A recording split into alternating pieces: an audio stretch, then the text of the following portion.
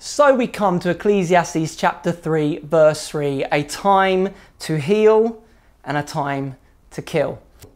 I remember back in the early noughties, it must have been, when Carolina and I and Tim and Amanda Lord led the youth group. We put on an event called, very creatively named, The Event at the old Wickbourne Chapel. And it was just an opportunity for the young people to do their music and invite their friends and to just kind of reach out into the community. And I remember one week when Amanda brought one of her friends who had been struggling with meningitis. She was very, very unwell, had lost a huge amount of weight, very weak, arrived in a wheelchair, hadn't been able to walk for a long time. And there was just something about the moment. There was something about the word of God that had gone out, the songs that we were singing, that caused faith to rise up in her heart and in our heart. If I remember rightly, myself and Tom Smith, we went and we prayed for her. And I remember just saying to her, "Do you believe that you can walk?"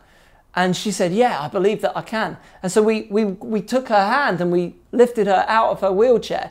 And almost instantly she began to walk and run and dance in the Wickbourne Chapel. In fact, the following Sunday she came along to church and the meningitis had really affected her eyesight. And we began to pray for her eyesight. And at first she could just see like kind of blobs of colour, really blurry. But then her eyesight began to be completely restored from that moment. Because our God is a God who heals. God loves to heal. And we see in this verse, this promise that there are moments of healing. There are moments where health breaks out. But what about this other concept? I mean, it says a time to kill. Really? A time to kill? Well, first of all, you need to understand that it never uses the term that we would use for homicide. It uses the term for warfare. It's this idea that we are called to a battle.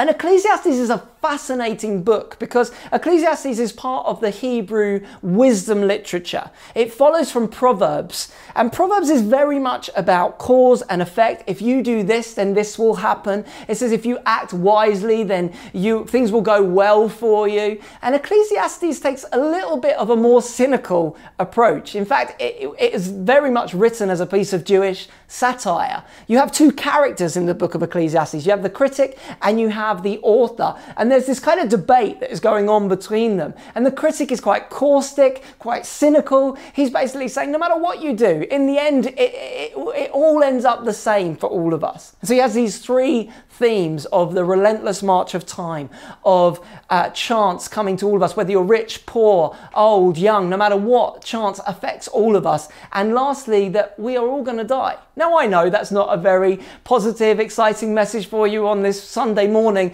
but the reality is that the statistics on death are very impressive. None of us are going to make it out alive. And that's very sobering because that means that we review our days in light of that fact.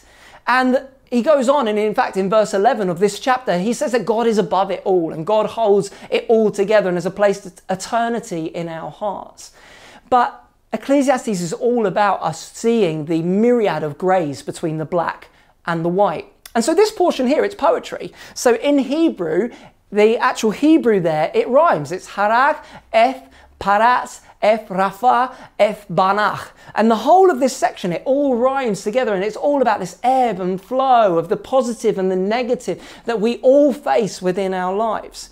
And so here we see these two positives. There's a moment where we're going to have to fight, where we're going to have to go to war, where we're going to have to stand up for what we believe in. And my great concern in our generation is that we haven't had to fight. We haven't had a world war that we've had to walk through.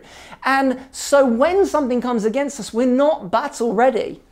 It says in Judges that God left the people in the land when the children of Israel went into the promised land, and that he didn't drive them all out in one go because the children's children were going to have to learn to fight for themselves. And it's so easy to live on the testimonies of yesterday. It's so easy to live on what others have fought for you and I to experience today.